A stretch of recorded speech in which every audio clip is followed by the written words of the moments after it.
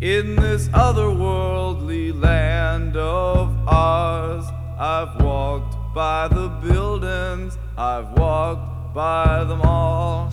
I've walked by the skyscrapers, lonely and dark in the lonely financial zone. By the sea, I have walked under moon and stars. Hello and welcome to episode 1179 of Effectively Wild, a baseball podcast from Fangraphs, presented as always by our Patreon supporters. I am Ben Lindbergh of The Ringer, joined by Jeff Sullivan of Fangraphs, who has been writing about the Rays pretty much constantly since we stopped recording yesterday. They're interesting. Yeah. I mean, I know this is like a particular off-season where I think a lot of internet people have been conditioned to now kind of hate the Rays, and I can't really speak to that, but they're interesting. It's fun to have the offseason going, and it's fun to try to figure out exactly what the Rays are doing. And it turns out there's really nothing more nefarious to it. They're just being extremely Rays. Mm-hmm. Yeah, you wrote or tweeted or both yesterday that you thought they might start adding now after they made a bunch of trades, and they did. They signed Carlos Gomez, who surprisingly probably signed for 1 year and $4 million. That doesn't seem like a lot of money. No, it sure doesn't, especially not for a Scott Boras client. I don't know. I had a one-time chat today on Wednesday. I switched places with Kyle McDaniel. This doesn't matter, but I had a chat on Wednesday, and somebody asked early in the chat, like, hey, now that the Rays have an opening, does it make sense to maybe sign like Carlos Gomez or Jose Bautista? And I looked at it and thought, yep. It sure does, and because Carlos Gomez kind of struck me as like an older version of Steven Souza's skill set. Well, then later in the chat, news came out that the Rays signed Carlos Gomez for a very cheap contract, 1 year and $4 million. And when you dig in, Carlos Gomez does everything kind of like Steven Souza does. He's just older and a little more fragile, but Souza is only a year removed from major hip surgery, so it's not like he's the pinnacle of durability. And the Rays got a slightly worse player and an older player, but they also get 4 prospects for it. So extremely Rays move, as they intend to be like a half-decent team. I think that they're better than the Orioles. They're probably around the Blue Jays level, depending on how high you are in the pitching. Nowhere close to the Yankees or Red Sox, but this is not a tank. I know people are losing their minds over what the Rays are doing because there's a lot of familiar faces going away, but a lot of familiar faces always go away with the Rays. I know it's just been compressed lately, but they're not tanking. Or if they are tanking, they're kind of doing a funny way of keeping Chris Archer. Yeah, then Kevin Kiermaier and others, yeah. The Rays front office reads Fangraphs. The odds are decent that someone with the Rays was reading or has read your chat. I wonder whether a chat or an article has ever inspired a trade very quickly, or someone just reads a suggestion from a Fangraphs chatter. Carlos Gomez, yeah, why not? Sure, I'll give him a call. And then you work out a contract. I mean, it has to have happened at some point, right? Wasn't there an earlier instance this offseason where a chatter of yours essentially proposed the giant Matt Kemp trade or something that happened? Yes. But then on the other hand, you remember the Orioles just signed Andrew Cashner, and then word was they'd been working on that since November. Yeah. I don't know how long it takes to convince yourselves, we're just going to settle for one another here because we can't do better. Yeah. I don't know. I would love to know what's the fastest a free agent has ever gone from no contact to signing with the team. I would love to know. Yeah, I'd like to know that too. There's a lot of questions about the mechanics of making transactions that I'd be interested in talking to a front office person about. I once had Justin Hollander on the Ringer show, and he was pretty good about giving details on that sort of thing. I think we will answer a question potentially about that topic later in the episode. Speaking of which, this is an email show. We'll get to emails very shortly. Couple quick banter things. I don't know if this is a well-known fun fact or not, but I think it was new to me. I came across it maybe in the Facebook group in the wake of the Padres Hosmer signing. Do you know who the all-time franchise leader for Padres home runs is? I used to, and it's a player who I think was good, but I forgot about all the time, so please do remind me. Well, it's not anyone obvious, so if you do know it, it's probably something you heard from someone pointing it out to marvel at it, basically. Yes. The all-time Padres home run leader is Nate Colbert. Yes, that's the one. Yeah. That's the name that I get reminded of like every 3 years. It means nothing to me. Right. I'm sure this is well known to Padres fans and many other trivia fans, but somehow I think this had escaped my notice. So Nate Colbert has 163 career home runs, and that is not a lot of career home runs. Actually, he has 173, but he had 163 as a Padre, and that is improbable, obviously, that a franchise that would be entering its 50th season now has never had someone hit more than 163 home runs. It's a very Padres fun fact. That's like the most Padres fun fact you could probably come up with. I think just looking at the list of other franchise home run leaders, there's no one within 60. The closest guy is Luis Gonzalez on the Diamondbacks, who of course have only been around since 98. He has 224, and then there are only two other teams within 100 homers of Nate Colbert, I think. The Rays, who just traded Evan Longoria, who was about to pass that. Longoria has, what does he have? 261 home runs. And then maybe somewhat more surprisingly, they're the Mets, who have not really had a storied history for position players. Darryl Strawberry is their all-time leader at 252. David Wright is 10 behind him, and the odds seem to be against him passing him. But really, to have played 49 seasons and never have someone hit more than 163 home runs, obviously they've had some pitchers' parks, they've had the Marine Layer. It's not a particularly home run-friendly environment, but still, Nate Colbert. I'm looking at the Padres list right now. Can you name the rest of the Padres' top 5? Because I think it's much easier. It is, Colbert, obviously, first. I have it in front of me, actually, so this will not be fun. But well, yeah, then, never mind. The rest of the top 5, right, it's the people you would probably guess before you arrived at the actual answers. Just Adrian Gonzalez, who is 2 behind Colbert, Phil Nevin, Dave Winfield, Tony Gwynn, and then Ryan Klesko, Ken Caminiti, Chase Headley, who has 87 and now has a chance to add to his total. So it's funny because you look at this, 7 players in Padres history have hit at least 100 home runs for the Padres, but like I think the Yankees are going to have 7 players hit 100 home runs this season. So records are being shattered by the day, just not in San Diego. Yeah, I found a fun Sporkle quiz about this, which appears to be updated and has the top 10 for every franchise. So I'll link to it if people want to test themselves. So I guess we can talk briefly about my article today, which has been something we've been sort of dancing around on previous podcasts. But a couple episodes ago, I mentioned that I have no training as an economist and feel somewhat out of my depth when we discuss baseball economics, and that baseball economics are not really the reason I got into writing about baseball. And so I've sort of been hopeful that it's not something that we'll have to cover on a daily or podcastly basis for the next 3 years. But after having said all that, I then immediately wrote an article about baseball economics. And I've been curious because there's been a lot of conflicting information out there about just what the state of the market is. And it's really hard to say what should be done or what the problem is exactly if you can't discuss something as fundamental as, well, what percentage of revenue are the players making now, and what did they used to make, and what should they make, and what will they make? And so I tried to wrestle with that question in this article, and it's pretty complicated. Okay, so yeah, this is good. So I'll interrupt or at least take advantage of this break because maybe this flows better if I ask you questions about what you did. So Ben, what did you do? How did you dig into not only, I guess, league revenues, but also identifying what they count as league revenue to which players are partially entitled? Well, I sent a lot of emails. So I emailed MLB, I emailed the MLB Players Association, and then I emailed several economists because, again, I know nothing. So I think what has been reported recently and also not so recently at Fangraphs, at Deadspin, at other places, is that the players' share of revenue has fallen, and some research has put the figure at 40%, that players are accruing 40% of overall revenue in baseball, which seems like a low number, seems like a number that they should do something about.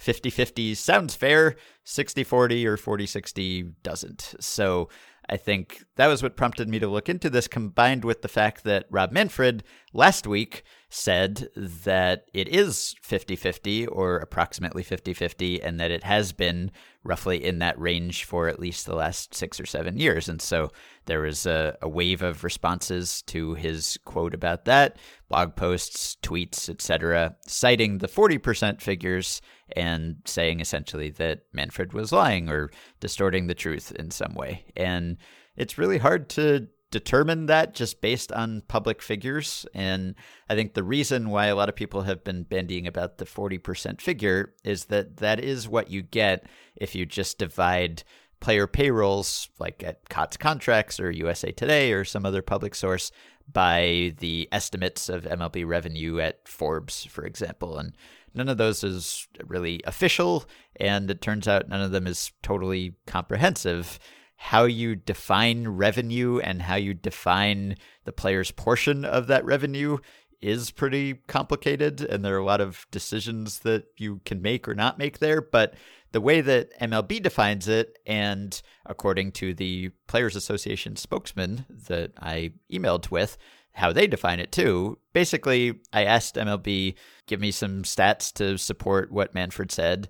They sent me some stats going back to 2010 that gave me the revenues for each year, the player's portion of the revenues for each year, and they broke it down a little bit into the components of those earnings. So like what major leaguers are making, what major leaguers combined with minor leaguers are making. Spoiler, that number isn't all that much higher because minor leaguers don't make much money, unfortunately. But they were putting the percentages at 50-50 and closer to like 56 or 57 when you add in minor leaguers. And that includes the players' benefits plans, for instance, which you won't find on COTS Contracts, but is a significant amount of money. It's like $14.4 million, I think, per team, which is, more than $400 million is going to player benefits to the union. And then there are the postseason shares, which accounted for about 85 million last year. So significant dollar amounts. And so if you add those in, then suddenly the number rises from 40 to 50, not counting minor leaguers. And that's much more palatable or sounds more equitable. And so got those numbers from MLB, sent them to the MLB Players Association.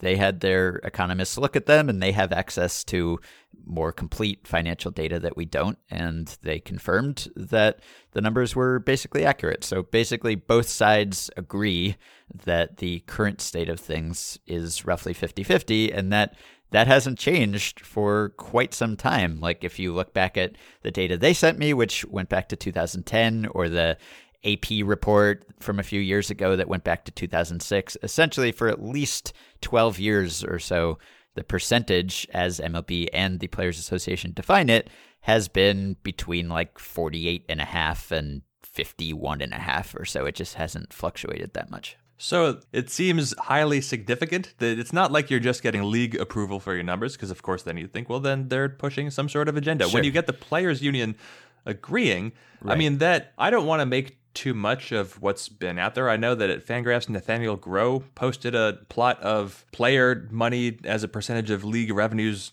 in like 2015, and I think that kind of started the conversation, and that plot showed that the player's share had dropped rather precipitously. And of course, Emma Bachellieri recently wrote a Deadspin about this. You already mentioned all this, but it's to have the player side agreeing with the league on this, it removes what has been like the foremost talking point. And so while it doesn't mean that the player's share won't be diminished moving forward, Right. because now teams are getting closer to the competitive balance tax, it does say a lot about where the two sides are. And I'm not going to say that it takes a weapon away from the player side, because the player side has agreed with these numbers all along. It's just that from our perception of the player side, there is less of a long-term trend here for them to be concerned about. They can be concerned about the pace of this offseason if they want, because that could be indicative of how things happen going down the road. But Yes. it seems highly significant that things have not changed for more than a decade since the luxury tax was folded in. Yeah, and it seemed like, speaking sort of, off the record to people on both sides, it seemed like they were kind of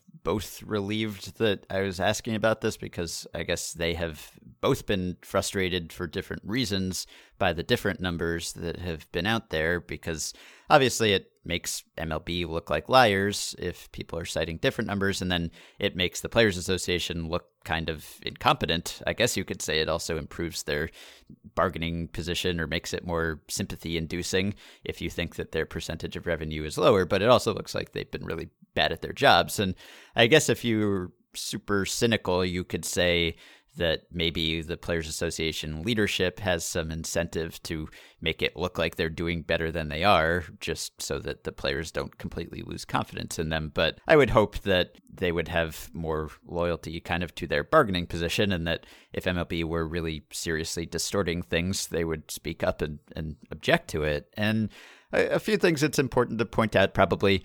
The players' share of revenue did, from all evidence I could gather and people I talked to, used to be higher going back like 15, 20 years. It used to be closer to the 60 range, maybe even peaked slightly above that. I think in 2003 was the peak. And so it has fallen over a longer term, probably just because of revenue sharing and the luxury tax and things that earlier CBAs did institute. So you could say 50-50 is a problem. I mean, I think it's roughly in line with the other sports that are salary capped, and maybe it just sounds sort of fair, 50-50. I don't know if there's really an objective way to determine what the player's share should be.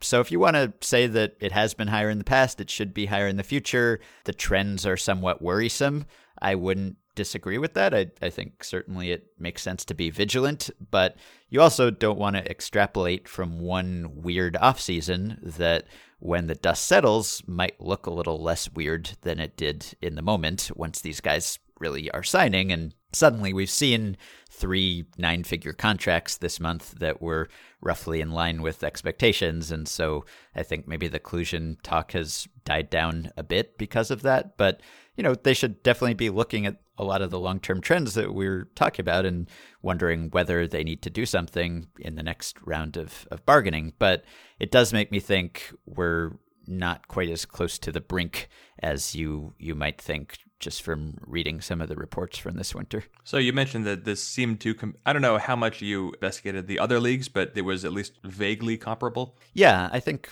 all of them are roughly in that 50% range, which I don't know how they all kind of arrived at that. Maybe it's just the simplest, most obvious solution. And like there are all sorts of methodological issues here. You know, it's possible that, for instance, some teams could be like hiding revenue. You know, if they own their own regional sports networks, for instance, maybe they could kind of cook the books a little and manage to hide things from the Players Association by saying, well, this was not the team revenue, this was the RSN revenue or something like that. But one of the economists pointed out that teams sort of police each other a little bit because they all have incentive to make sure that teams' earnings are accounted for because of revenue sharing. So maybe that kind of counteracts that. But, you know, like there are all different ways you can define this. It's finance, it's complicated, it's neither of our areas of expertise. But for instance, for these numbers, MLB uses net revenue in some areas, like with Major League Baseball Advanced Media, for instance, and their argument is essentially that, well, they can't spend money that they don't actually have, which, you know, I guess is fair from one perspective or maybe not fair from another perspective. The Players Association is evidently fine with them defining things that way, but I suppose you could quibble with it. And then there are some sources of revenue like the one-time payments that each owner is getting this year because of the BAMTech sale, the stock sale to Disney, which is going to be like $50 million or more per team. I don't think that would really be counted in this. And so if you put that in, well, then the players' share of revenue falls. There's an argument that that is fair, that it's kind of a philosophical thing. Like, do the players deserve a share of revenue that came from a company that MLB built, basically, you know, like a streaming technology company? On the one hand, the players didn't directly contribute to building that company, but it wouldn't really have been feasible probably if the players weren't playing and attracting eyeballs and kind of creating the product of Major League Baseball. So I think people look at those things in different ways, and maybe you could define things in different ways that would get you different answers. But evidently, both MLB and the Players Association are comfortable with how this is currently defined. And so if the Players Association is not protesting these figures, then that makes me think that, despite a lot of the grumbling and maybe justified grumbling that we've heard this winter, maybe things are still, I guess, more peaceful than one might glean if you were just becoming a baseball fan this winter and had only read articles this winter, because 50-50 seems like the target that the Players Association wants. That's what Tony Clark has said it was in the past. That's what he has said that they essentially were aiming to maintain in the last CBA. And there just really isn't hard evidence yet that they have missed that target. They might, but to this point, there's no conclusive proof that they have. I imagine with MLBAM, neither side might have understood at the beginning. I don't know when the company's formed, but MLB TV launched, I think, in 2003. So we're talking about something that's more than a decade and a half old. And I'm not sure they really understood how powerful that platform, that separate business was going to become. So you would think that because it did exist at first because of the games on the field, that, I don't know, some sort of players union like stock option share would exist just to give them some of the initial benefit. But for all I know, that does exist, and they're just not entitled to this particular $50 million payout to every team. I don't know.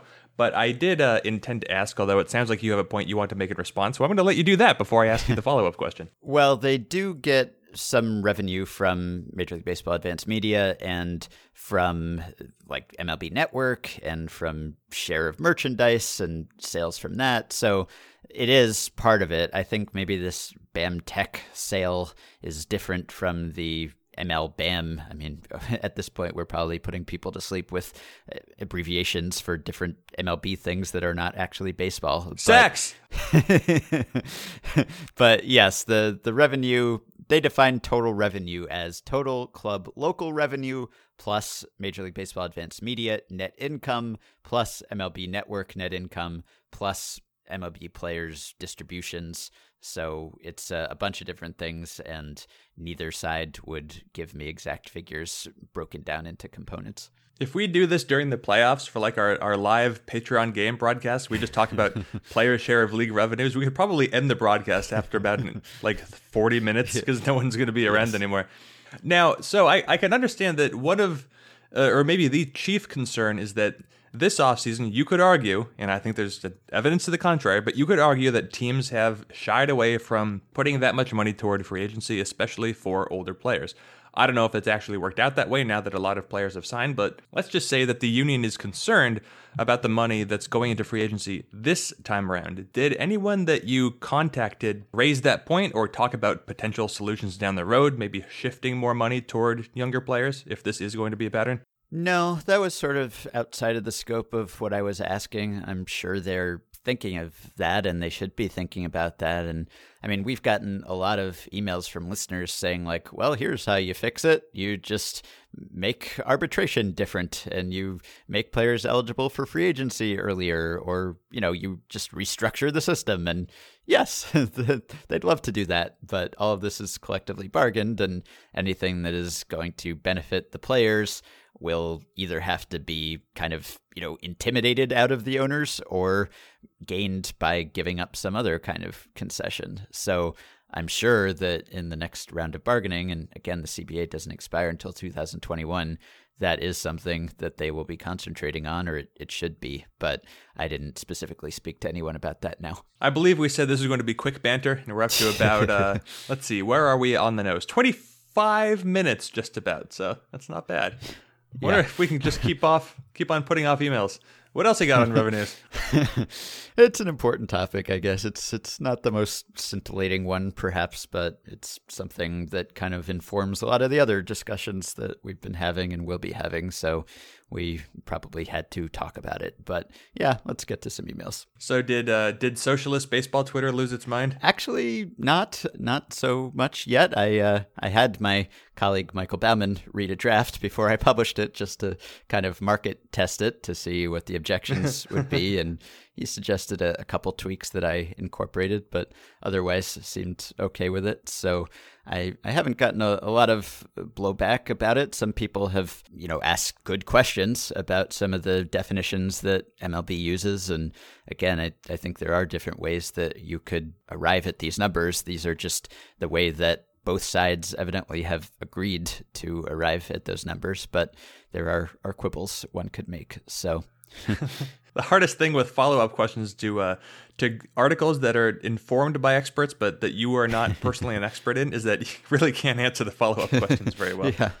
All right, well, let's move on. This is a question from Ryan. So he says, how effectively could you manage a baseball team without watching any of the games? So assume the coaches on the field are able to make normal mid-game decisions like pitching changes, etc., but all front office decisions must be made in the blind. You, the GM, have complete access to all data that exists, but that is all you have. No video, no game watching. And then the other option is kind of the opposite. He's asking which of these basically would be better. The other option, how effectively could you manage a team without access to any of the data? So you can watch all games and your team still has access to all video of MLB and minor league games, but you have absolutely no access to any data. The coaching decisions can still be made on the field, but the coaches also must manage without any data, pitch counts, etc. Assuming Team A and Team B were carbon copies of each other, which team would be better? I don't know if that makes sense. If they're carbon copies of each other, then, well... This is a question about managing the team or general managing the team? I think it's about general managing the team. It's like, which one would we be more effectively able to construct and operate? If it's just eye test or purely stats? Yeah, no, give me the stats. And I mean, look, I don't know if according to these rules you can create stats during the eye test. Like maybe you just watch a bunch of video and mark down who struck out or who didn't. But yep, nope. If especially now, there's enough data out there that you can get a really good idea of what a player truly is without seeing him. Obviously, video is helpful, but one thing I've learned about, for example, like Major League Baseball scouting departments, is that we've seen a lot of scouts lose their jobs. And I'm not saying that that's good or that's good. But with draft leaderboards in particular, like a lot of teams practically have like an automated draft system. And I'm not going to say that doesn't have shortcomings. And of course, drafting players is very different from building a major league roster. But teams have clearly decided that it's more cost-effective to statistically analyze even amateurs than to have people look at them with their eyes, which is what was always done. So I would imagine that there's going to be a compromise over time, and teams will continue to staff as scouts. But pretty clearly, the industry has made a decision that it's going to lean on analysis with amateurs, and there's only even more thorough analysis that can be done with big leaguers. Yeah, I mean, at the major league level, I think you'd take the stats just because the stats are so comprehensive now and essentially are kind of converging with scouting information and the eye test. I mean, StatCast information describes what you see, more or less, not perfectly, but it's getting to be a better proxy.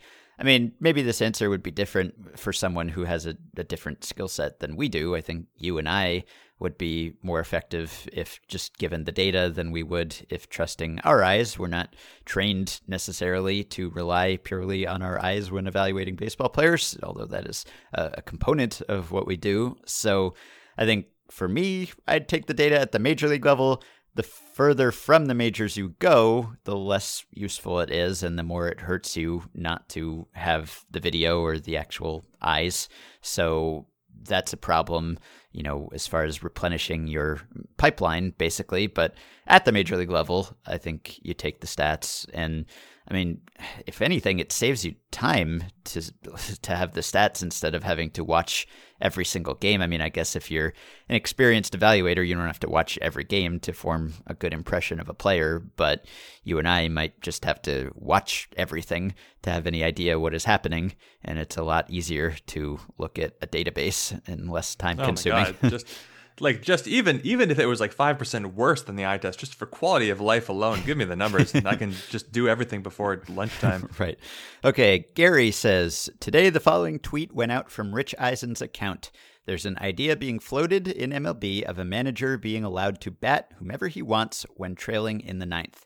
MLB exec, quote, "No other sport has the best players sitting on the bench in the final minutes of a game. Imagine LeBron, Brady, Ronaldo watching from the sidelines." Ignoring for the moment that this will never happen, because Rob Manfred doesn't want his obituary to have the word pitchfork in it, I was curious for your thought on how this would affect player salaries. Would righty and lefty specialists see an uptick in their value? Would the Mike Trouts and Joey Vottos of the world see their salaries rise for the extra usage they could expect? Would Bryce Harper's upcoming contract negotiations see him getting $50 million a year? Would the traditional slugger see his value restored? These are all fun questions, but if you need to focus on one, I'd love to hear your thoughts on this. If all contracts were voided today and a free agent frenzy were to result, which single player would see his value most increased by the concept Eisen mentioned? I don't know, Anthony Rendon, but or maybe, no, probably some sort of closer. But I think that what this would do is it would effectively shift more money to the best players, Yes. the best hitters, and the best relievers. And you would figure that not only are you giving those players more plate appearances per season, but you're also increasing the leverage, or at least the average leverage of those plate appearances, which is effectively increasing their plate appearances even more. So you would have teams very uninterested in signing, or at least less interested in signing, like a glove first shortstop, and more into, well, actually, now that I think about it, maybe if you have that shortstop less of it, this could get interesting. Maybe not that much would change, because if you have like a glove first shortstop who can't really hit, well, then you don't have to worry about him batting in the ninth. That's true. Probably. So then you reduce the okay. I think you would still see some shift. I think that money would still go toward the best hitters, but maybe it would be less dramatic than I initially thought. And then on the pitching side, I think that already teams want dominant closers, and the classic dominant closer doesn't really have a platoon problem, because otherwise that wouldn't be a very dominant closer. So it's like, I guess you could try to pay Kenley Jansen even more, but most teams already know what they want out of a guy in the ninth inning. So I don't think that there would be a whole lot changing there, but teams would probably put a little more focus, a little more money towards specifically the ninth inning guy, and less so the seventh and eighth inning guys. Yeah, I mean, obviously this is never going to happen, and I doubt it's been seriously considered. It's such a fundamental alteration to the way baseball works, and I've talked myself into liking the way baseball works, where this fairness, essentially, where every team has to set its lineup and then kind of the chips fall in a certain way, and you might end up with your worst hitter in the most important moment, and that's that. And obviously you can employ some tactics to try to get around that in some ways, but there's only so much you can do.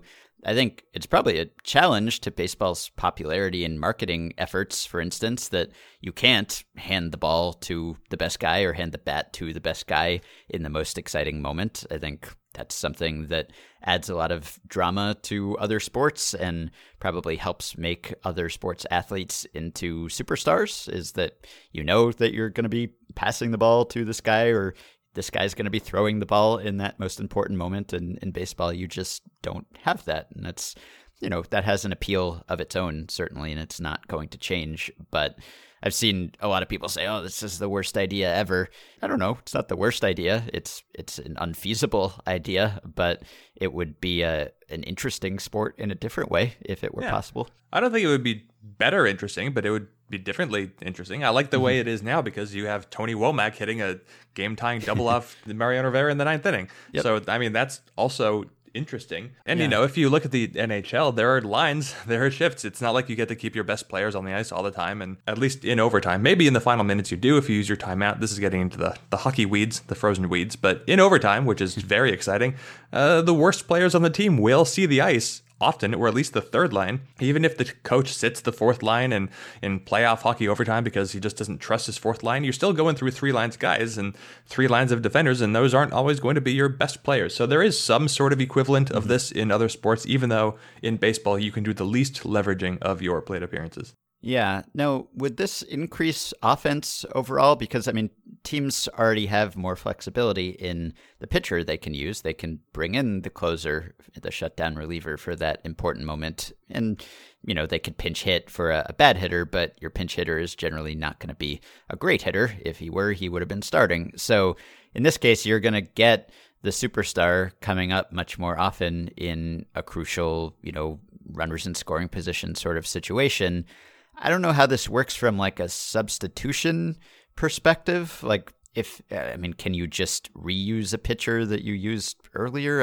I don't know if that's part of this proposal, but there's definitely less to be gained, I would think, on the defensive side than the offensive side. So I would guess that the net effect of this would be to increase offense. Yeah, you would not really be changing the number of plate appearances, but you would be giving a greater share of those to the good hitters, which means that the overall batting line would increase. Mm-hmm.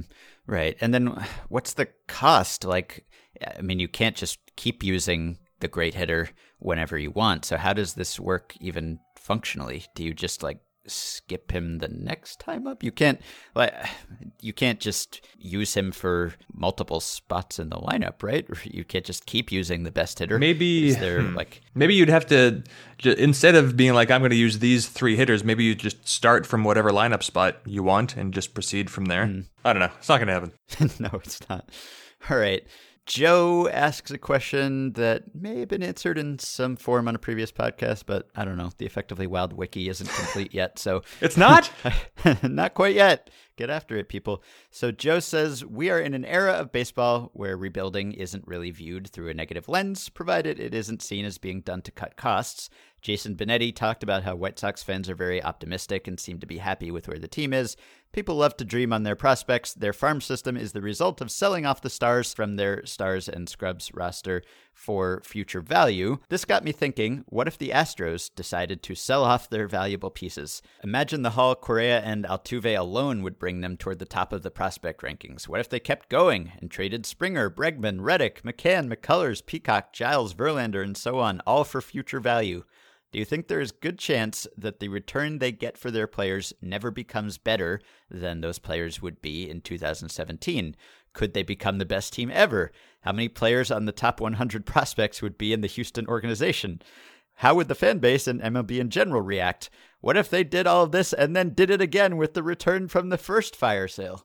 So it's just an ever-renewing fire sale / rebuild, where you build up the best team in baseball and then you immediately disassemble it for parts. I have a vague recollection of having answered a question like this not super long ago. And the funny thing is, the Astros right now, at least at Fangraphs, project for 101 wins, which is easily the best projection and also the best team projection that I've seen since 2005. Yeah. So they're already there. They are amazing. But yeah, this would be, I don't remember what our answers were the first time we answered a question like this. So my answer today is hilarious, absolutely hysterical. I don't know what you would do.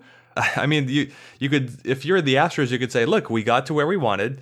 And I think that maybe the team just doesn't have the same sense of urgency to try to do it again. So we're just going to scrap it and start all over. We've earned the benefit of the doubt because we already did this once and look how well it worked. So we're just going to do it again because these people didn't want to try super hard. You saw what happened to the Cubs in last year's first half. They had like World Series hangover and, Right. Lost that fire. Yeah, no, exactly. So, you know what a good way to light the fire? Trade them all. Trade them all somewhere else. Let them be somebody else's lazy problem. Oh my God. I mean, imagine seeing the first trade, or maybe, no, you know what? Not the first one. Because you could be like, oh, the Astros traded, I don't know who's good. The Astros traded George Springer. Well, that's weird, but they're so good, they could afford it. Okay.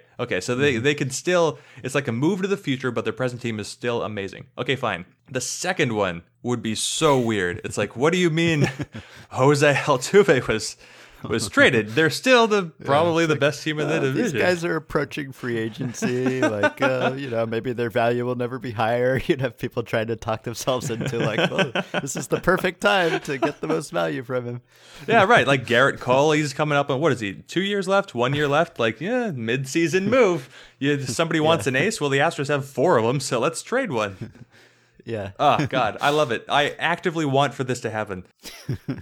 Yeah, obviously it would get to a point where this would be universally condemned, I think. But, it would be very weird. I mean, I guess you'd run into a problem maybe where if a team as good as the Astros tried to do this, they might just flood the market with their own product, essentially, and, depress the prices for all of their players because they're putting all of them on the market at the same time. So maybe you wouldn't get back as much as you would think that you would. I don't know. Would you ever be as good again as you are right now? Would you be better? I mean, I think It's generally believed, I think. I don't know that I've seen that convincing a study of this, but I often hear that like the team that trades the best player in the deal rarely gets or usually doesn't get a player back who turns out to be as good as that player.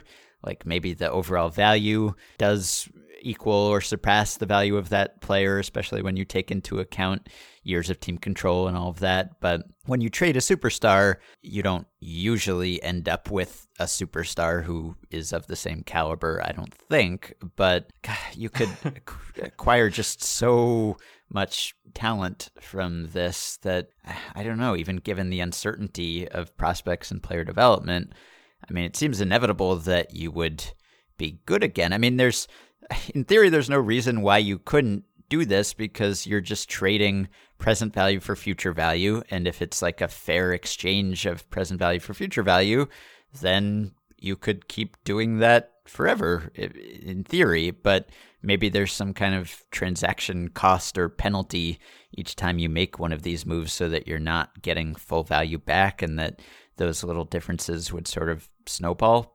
I don't know. I think the problem that the team doing this would face, aside from the people hating them, is that you would you'd run out of 40-man roster spots pretty quick because you'd be trading for way too much talent. This is every so often we see like a loaded team have to designate like a pretty talented young, or just look at the Rule 5 draft. Pretty good players end up in the Rule 5 draft because their teams run out of roster room. But just for the sake of some creativity, so the Astros, as mentioned, projected 101 wins. The other 4 teams in their division project for anywhere between 79 and 84 wins right now, according to Fangraphs, 84 being the Angels. That's a 17-win difference between the Astros and the Angels, which means you could take out the following players, replace them with replacement-level players, and the Astros would still project to be first. Carlos Correa, Jose Altuve, and Justin Verlander, or if you prefer, Dallas Keuchel. The Astros could lose all 3 of those players and still project for first place in the American League West. They are very good. Yeah. All right. This one, I believe you've already answered in some form. This is from Zachary Bartley, Patreon supporter. Bluetooth headphones will beep when the battery gets low. It's an annoying beep that basically says, hey, I'm at 30% energy here. Plug me in before I die. What if pitchers had a similar warning? Not a drop in arm slot or any of the other indicators of fatigue, but a loud beep. I am also picturing a bright red light coming on top of the hat that announces to the watching world, hey, this guy over here is at like 30%.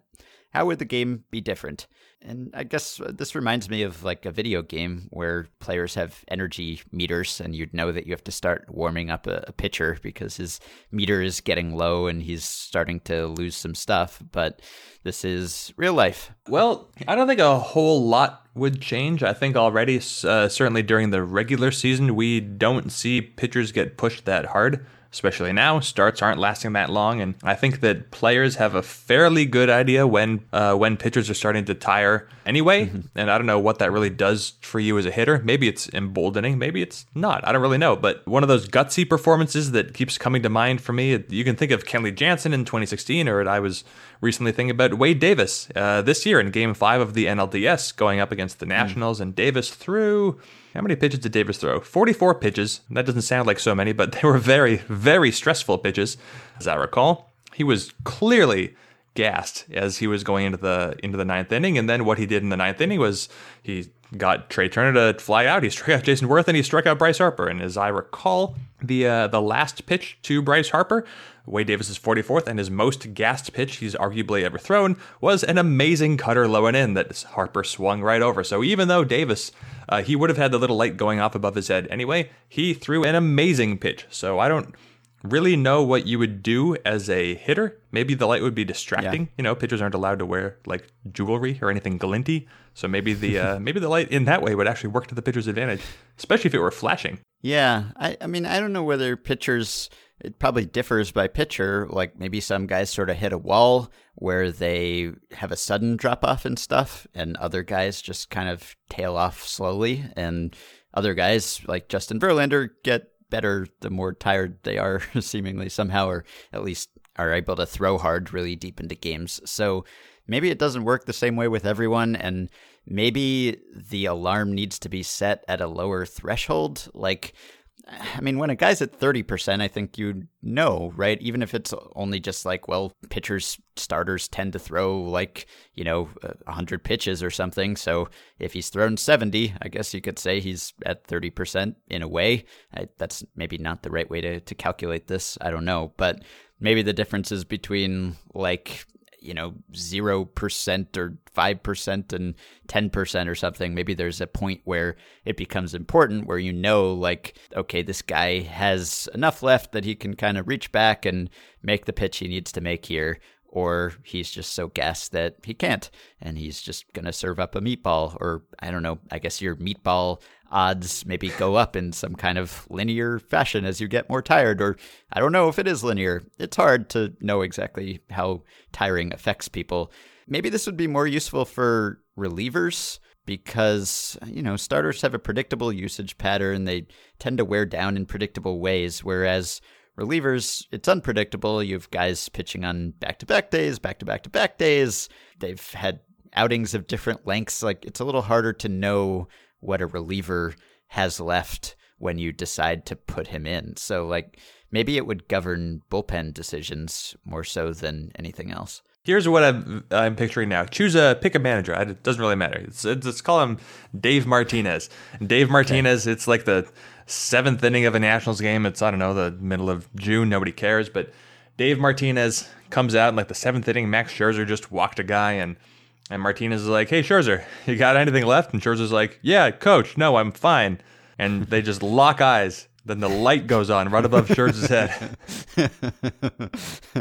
Yeah, that's right. It would make it harder to lie, I guess. So there's that. Or, well, one way it would be helpful, I don't know whether this counts, but like if an injury would set off an alarm, obviously that would have a huge effect. I don't know, like if it's not energy level, or if energy level is related to, I just tweaked something or pulled something, or I felt something and I'm going to try to pitch through it because I don't think it's serious, or I don't want to let on that it's serious. If this alarm gives that away, then obviously that has a major impact. But yeah, I think it helps the pitcher's own team more than it helps the opposing team. I don't know if like pitchers really vary their pitch selection all that much as they get more tired, other than the fact that maybe they're going through the lineup a second or third time and they're trying to work in their secondary stuff more. But that's more a product of trying to be unpredictable than it is trying to throw a lower energy pitch or something. If there was some sort of like injury alarm, then I think that Rich Harden never would have even been able to fall asleep. Just been like, shut up, shut up. It just ends up cutting his arm off. You're mentioning Dave Martinez just made me realize that we got through the whole Tigers preview yesterday without mentioning their new manager. They have a new manager too, Ron Gardenhire. Remember him? Nope. Clearly we didn't. We didn't ask about him at all. Sorry, Ron Gardenhire, for slighting you. I feel so weird. I think we've talked about this before. I never think about managers anymore. Not even like once. When you asked Chelsea about Dave Martinez yesterday, I was like, oh yeah, managers. That's like a job that people have, and it's probably important, but I just never, ever, ever think about them. And in the playoffs, or there's chats and people are like, well, what do you think about Mike Matheny doing this? I think, I don't care. It just doesn't, it never occurs to me. Yeah. In the playoffs, we talk about managers much more than we do during the regular season, but their prominence definitely has decreased somewhat. So let's do a stat blast. Want to do a stat blast? Set me up. They'll take a data set sorted by something like ERA- or OPS plus, and then they'll tease out some interesting tidbit, discuss it at length, and analyze it for us in amazing ways. Here's today's Stat Blast. Okay, so this one actually is a response to a listener question from Nick Corsetti, Patreon supporter, who says, with your recent discussion on extra innings and the dynamics with an extra base runner, it got me thinking generally about performance in extra innings. Are we able to ascertain who is the best player in MLB history in extra innings? That is, if we isolated only at bats or innings pitched in extra innings. And he asks about which player has the highest WAR in extra innings. I don't think that's a question we can answer, but you'll answer it in a different way. Nick says, my gut tells me that a player who has a long tenure in the league is most likely to top this list, since he would most likely have played in the highest amount of extra innings over his long career. However, my heart and physical body live in Boston, so it may be hard to accept that anyone is better in extra innings than David Ortiz himself, based solely on 2004. Okay, so I can't, first of all, run calculations for extra inning WAR. Doesn't exist. And I can't do anything for the playoffs using the Baseball Reference Play Index. It is not searchable in this way. But I can tell you this. You can look through history for the extra innings split. And so I don't know how best to go about this, but the all-time leaders in hits in extra innings, unsurprisingly, Pete Rose. He's tied for number one, along with Willie Mays. They both have 83 career hits in extra innings, which is quite a lot. I don't know what I was expecting, but I guess there's just a lot of extra innings over the course of a player's career. Now, as far as plate appearances go, number one, Pete Rose. He's always number one in everything. Pete Rose batted 367 times. In extra innings, he batted 293. He hit 2 home runs. Willie Mays hit 20. That's good. So I looked at all hitters who have batted in their careers at least 100 times in extra innings. I am not going to do TOPS plus here. I'm not going to do SOPS plus, even OPS plus, just regular OPS. Do you have a guess for the best all-time hitter by OPS in extra innings? Barry Bonds? No. Think Mike Trout, but first. Ty Cobb? Mickey Mantle. Oh, okay. I see. Yeah. Barry Bonds, 1.004 extra innings OPS. That's good. But Mickey Mantle, 1.305. He's got a lead. Third place, Ted Williams. But what I like, second place, Justin Upton, 1.242 OPS in extra innings over his career. Carlos Pena actually ranks fourth at 1.164. Now, if you're going to look at the best, of course, it's always fun to look at the worst.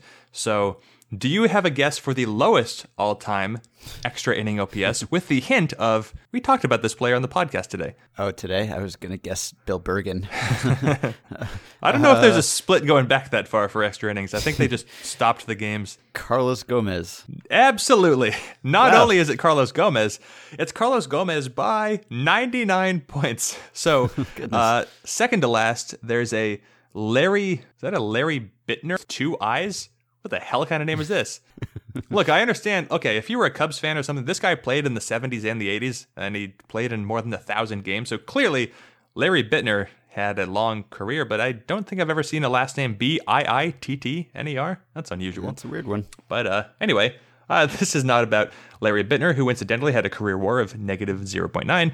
Carlos Gomez has batted 102 times in his career in extra innings. He has 11 hits, 0 home runs. He has an OPS of .354.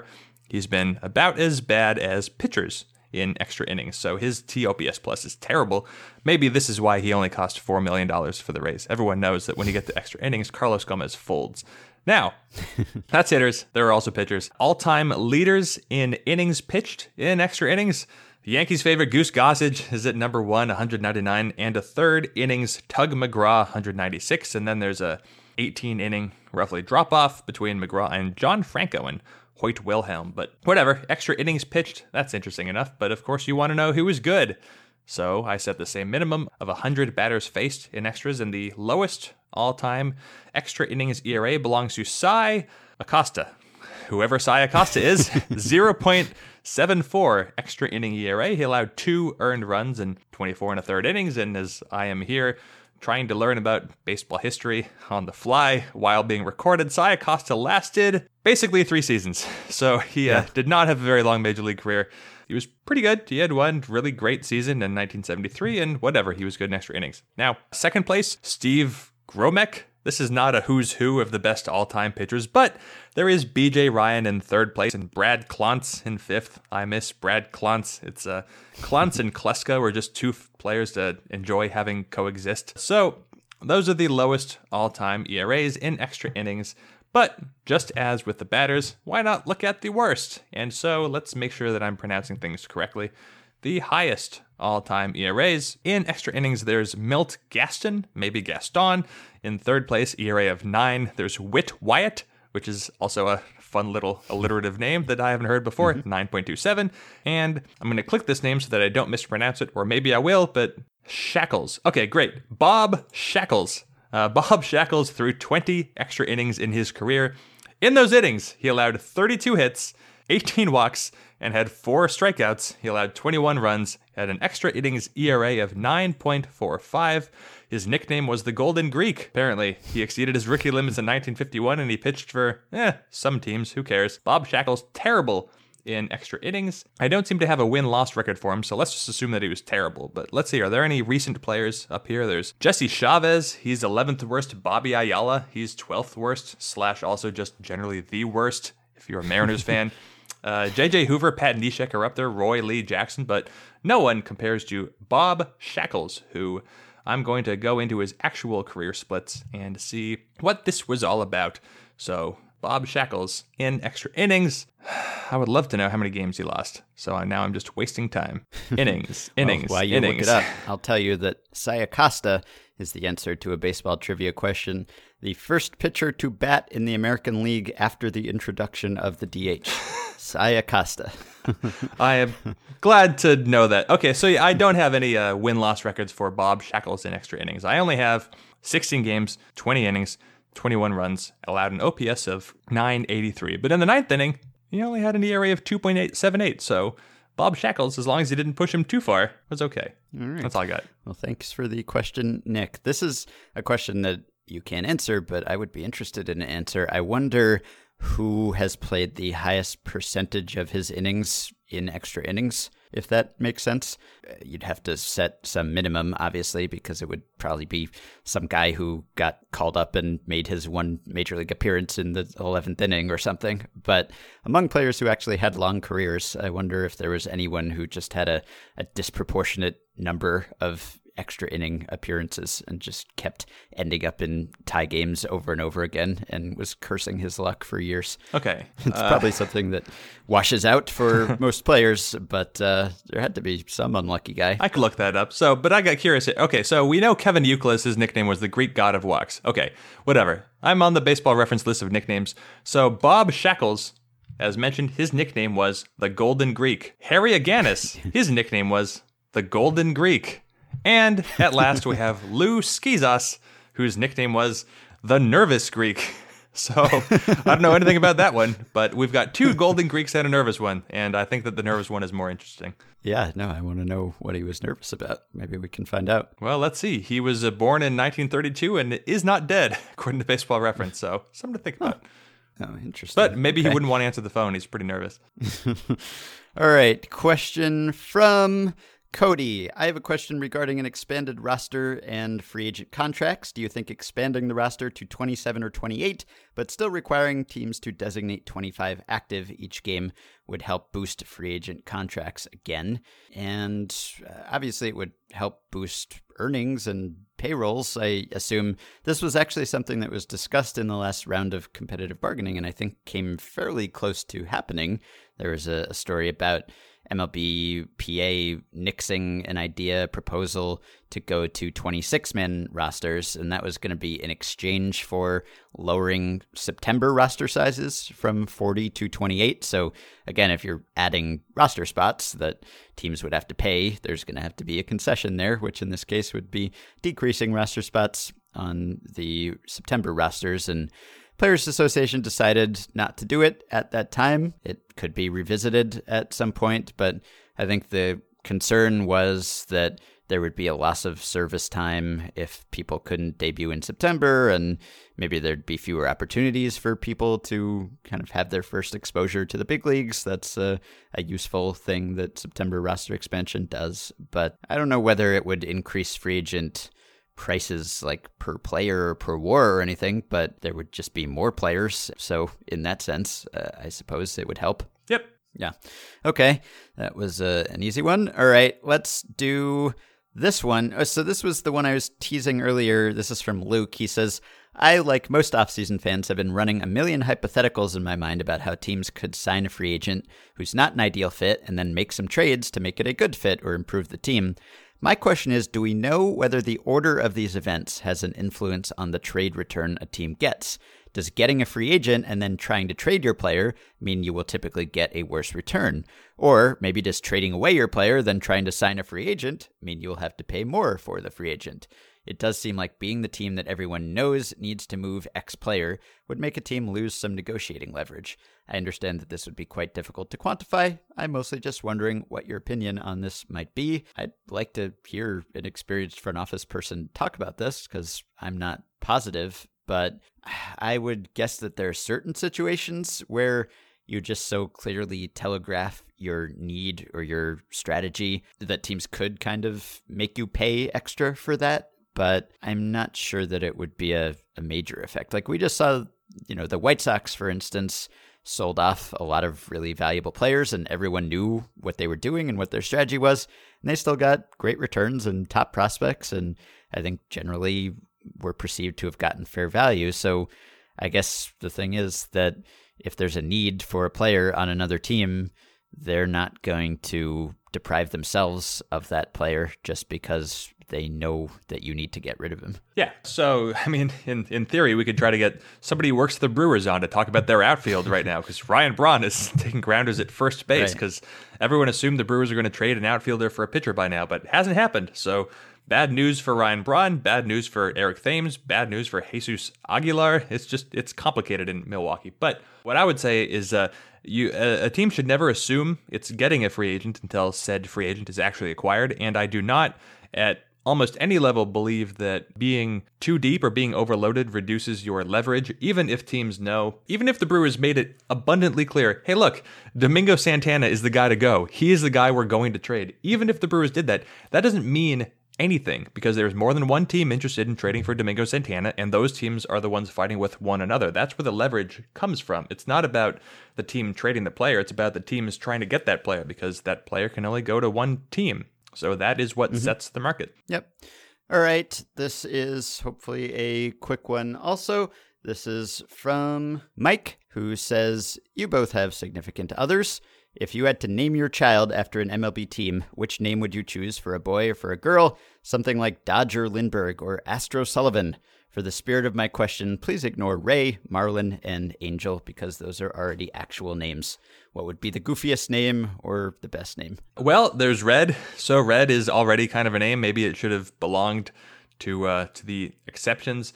Blue Jay would be a silly name, but you could just shorten it to BJ. I think that if I were actually trying to name a child after a baseball team, I would lose my fiance post haste. So that wouldn't really be much of a conversation. I bet there are some Dodgers out there. Wouldn't be a complete shock. Just some like, oh, we're having a third kid. We thought we'd go a little off the wall. Let's have a Dodger because, it's kind of cutesy. It doesn't really mean anything. At least now. You wouldn't want to name a kid Dodger in the 60s or 70s. But in any case, I don't know. Did you come up with anything different? Certainly you wouldn't want to name a kid White Sox. No, you probably wouldn't want to go with Indian either. That would be a bad idea. I don't know how much you can tweak the name, whether you have to, like if the name is plural, can you make it singular or does it have to be plural? But I think I would like Padre. Padre's a nice name, right? I'd name a kid Padre. I mean, you would be the Padre, technically. That's true. That could be confusing. But it's a mellifluous name. That's a hard word to say. But what else? Are there any other, Rocky Giant is a name. Yeah, Giant is not terrible. Brewer's not that bad a name. Oh, no, that probably is a name also. Yeah, I guess that's a name. Cub, I think we basically call our nephew Cub or something like that pretty often. It's a nickname, of course, but it might as well be a name. Right, yeah. Pirate would be bad. I could see Philly. Philly would not be a bad name, right? Yeah, I could go with Philly. I like that. All right, let's do, and Royal, I guess, is not, that's a name, sort of. I don't know, Royal Tenenbaum. All right, we can do this one quickly. Let's see. Joseph says, a typical career of an MLB knuckleballer is that of washed-up starter who loses his velocity and adopts the pitch as a last-ditch effort to prolong his career. A small handful are able to wield the knuckleball effectively and find success despite the absence of a meaningful fastball. It seems like pitchers who are already effective with their traditional arsenal don't experiment with adding the pitch. Why would a badass bother with a knuckleball when he's already a badass? But what if he did? What could Noah Syndergaard or Luis Severino do if they learned a decent knuckleball? If R.A. Dickey can win a Cy Young with an 80-mile-per-hour fastball, what could a knuckleballer with a 95-mile-per-hour fastball do?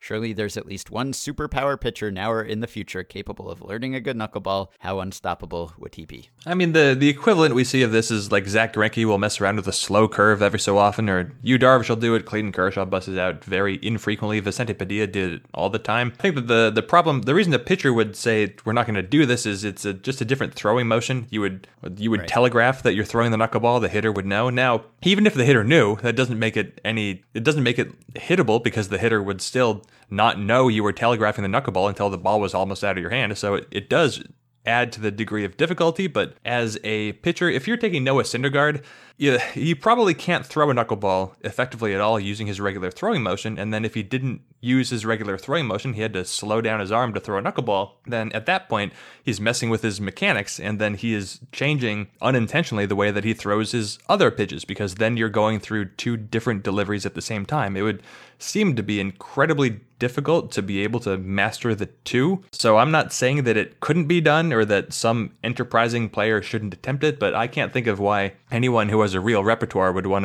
to put his career in this kind of jeopardy. Yeah, right. It's a hard thing to do, obviously, to go from one motion to another and one completely different grip to another. That's one of the many reasons why this hasn't happened. But if it could happen, in theory, I mean, yeah, the lack of unpredictability would be the biggest issue, I guess, because in theory, if you can add a good pitch that is better than some other pitch that you have, it would make anyone better. I'm not sure whether in this case it would, because it just might be so obvious. Although maybe the knuckleball is the one pitch where the fact that it's obvious doesn't matter that much, right? I mean, that's the whole point of the knuckleball. Everyone knows it's coming almost, but it comes and it's unpredictable and no one knows where it's going. So I guess in that sense, it might still work, but yeah, no one has really had the incentive or the skill set to pull this off. Yeah, I guess I don't know why, if you're a pitcher who has a really good fastball, why you would bother trying to learn a really good knuckleball if you could just spend that time trying to learn like a really good changeup, because that's also a very, very difficult pitch to hit. So if you can master a pitch, you might as well master one that blends in. Right. And last one from Rob. Here's a hypothetical. If players really are getting sick of owners deciding that winning is too expensive or too much of a hassle, could they build incentives into free agent contracts where they get a significant bonus in any year that the team's win total falls below a certain threshold? Could this work? Obviously, most players couldn't get away with it, but if Harper or Machado insisted on it next year, surely some team would give in. What are the potential downfalls? Could you see a player going full heel and signing a contract then intentionally underperforming in order to sabotage the team and increase his own earnings? How much would the bonus have to be to act as a proper incentive? I don't know if there's any precedent for this. The only thing I could think of was Edwin Encarnacion has an attendance contract clause. So like if the Indians draw, I think it's 2 million or more or something, or some number above that, then he gets $1 million at each attendance threshold, something like that. So I guess that actually worked out for him, right? Because the Indians drew 48,000 people more than 2 million last year. So congratulations to Edwin Encarnacion. We actually answered a question once about what he personally could do to increase attendance and triggered that clause. But this is different. I'm trying to think if it would run afoul of any rules or anything. I'm not immediately coming up with a reason why you couldn't do it. I mean, I guess if you're a player like Harper or Machado, no team involved in those negotiations is likely to be terrible anyway. These are the big spending teams. So I don't know. I mean, if you set your threshold at 90 wins, then, well, the teams are unlikely to try to sign you so hard. You could conceivably do it, but if you're just trying to avoid a team that's tanking, you set a threshold at 65 or 70 wins, where you're unlikely to encounter that anyway. But there's so many, I know you can have incentives, but you can't have performance-based incentives, but you can have innings or playing time incentives built into contracts. I don't know all the ins and outs of this. I don't even know where to look it up. Yeah, it's tough. I mean, teams would not want to do this and to set a precedent for this kind of contract. But in theory, like if a player were toward the end of his career or something and just really, really didn't want to sign with a team that was going to suddenly sell off or something, I mean, I could see there potentially being some interest on the part of some players. And if it's a superstar who just made it an absolute condition, then someone would go for it, I guess. But I don't know. It would have to be a significant amount of money to really sway him, and teams would not want to do that. I don't think they would want to have their hands tied like that. But in theory, sure, I suppose so, unless we immediately after recording think of an obvious reason why this wouldn't or couldn't work. Okay, so let's say it's Bryce Harper. And let's say that there's a threshold of, 75 wins. Team can't be worse than 75 wins, or else Harper gets X amount of money. How much money would it have to be to convince Bryce Harper it might be worth not only tanking his own performance, but like spreading the flu and like injuring his teammates by putting ball bearings on the floor and like glass shards? How much? Because he'd already have his guaranteed money anyway, right? He'd have his big, life-changing, generational-changing contract. Maybe it's something that he does near the end of his career. Ideally, it's something he doesn't do ever, but everyone's got a line, right? Yeah, sure. Yeah, this is along the lines of how much would it take to get Bryce Harper to go play in Japan or the Mexican League or something. Here he's staying, but he's not winning and being bad. So a lot, I guess. I don't know. There's all this talk of tanking on the organizational side, but no one ever thinks about the players tanking. Right. Thanks to Rob for finally being the one to raise that idea. All right, well, we can stop there. Lou Schizas, by the way, the nervous Greek, was evidently just very superstitious. He had a habit of rubbing a medal in his back pocket between pitches, and apparently had other rituals too. That's the only information I've been able to glean thus far. I guess that's kind of interesting, but that's more like the superstitious Greek. Right, yeah. I don't know if, I guess if you're superstitious and you don't do your superstition, you're nervous about it, but I don't know if that's quite apt. Maybe there's more to the story. Well, he went from having a really good season in 1957 to barely ever playing again, so whatever he was superstitious about didn't really work.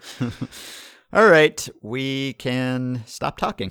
You can support the podcast on Patreon by going to patreon.com/effectivelywild. 5 listeners who have recently pledged their support include Tom Binney, Carlos Collazo, Colin Ray, Steve May, and Bob McManus. Thanks to all of you. You can join our Facebook group at facebook.com/groups/effectivelywild. And you can rate and review and subscribe to Effectively Wild on iTunes. Please help replenish our mailbag. Keep your questions and comments for me and Jeff coming via email at podcast@fangraphs.com or via the Patreon messaging system. Thank you to Dylan Higgins for editing assistance. As a reminder about the Effectively Wild wiki, mentioned it earlier in the show. Go to the show page at Fangraphs. You'll see a link to the wiki. You can start contributing. There's also a sign-up sheet if you want to claim an episode to recap and summarize in the files section of the Facebook group. Thanks to everyone who is helping out with that crowdsourced project. That will do it for today. We will be back next time with the next 2 teams in our season preview series, New York Yankees and the Baltimore Orioles.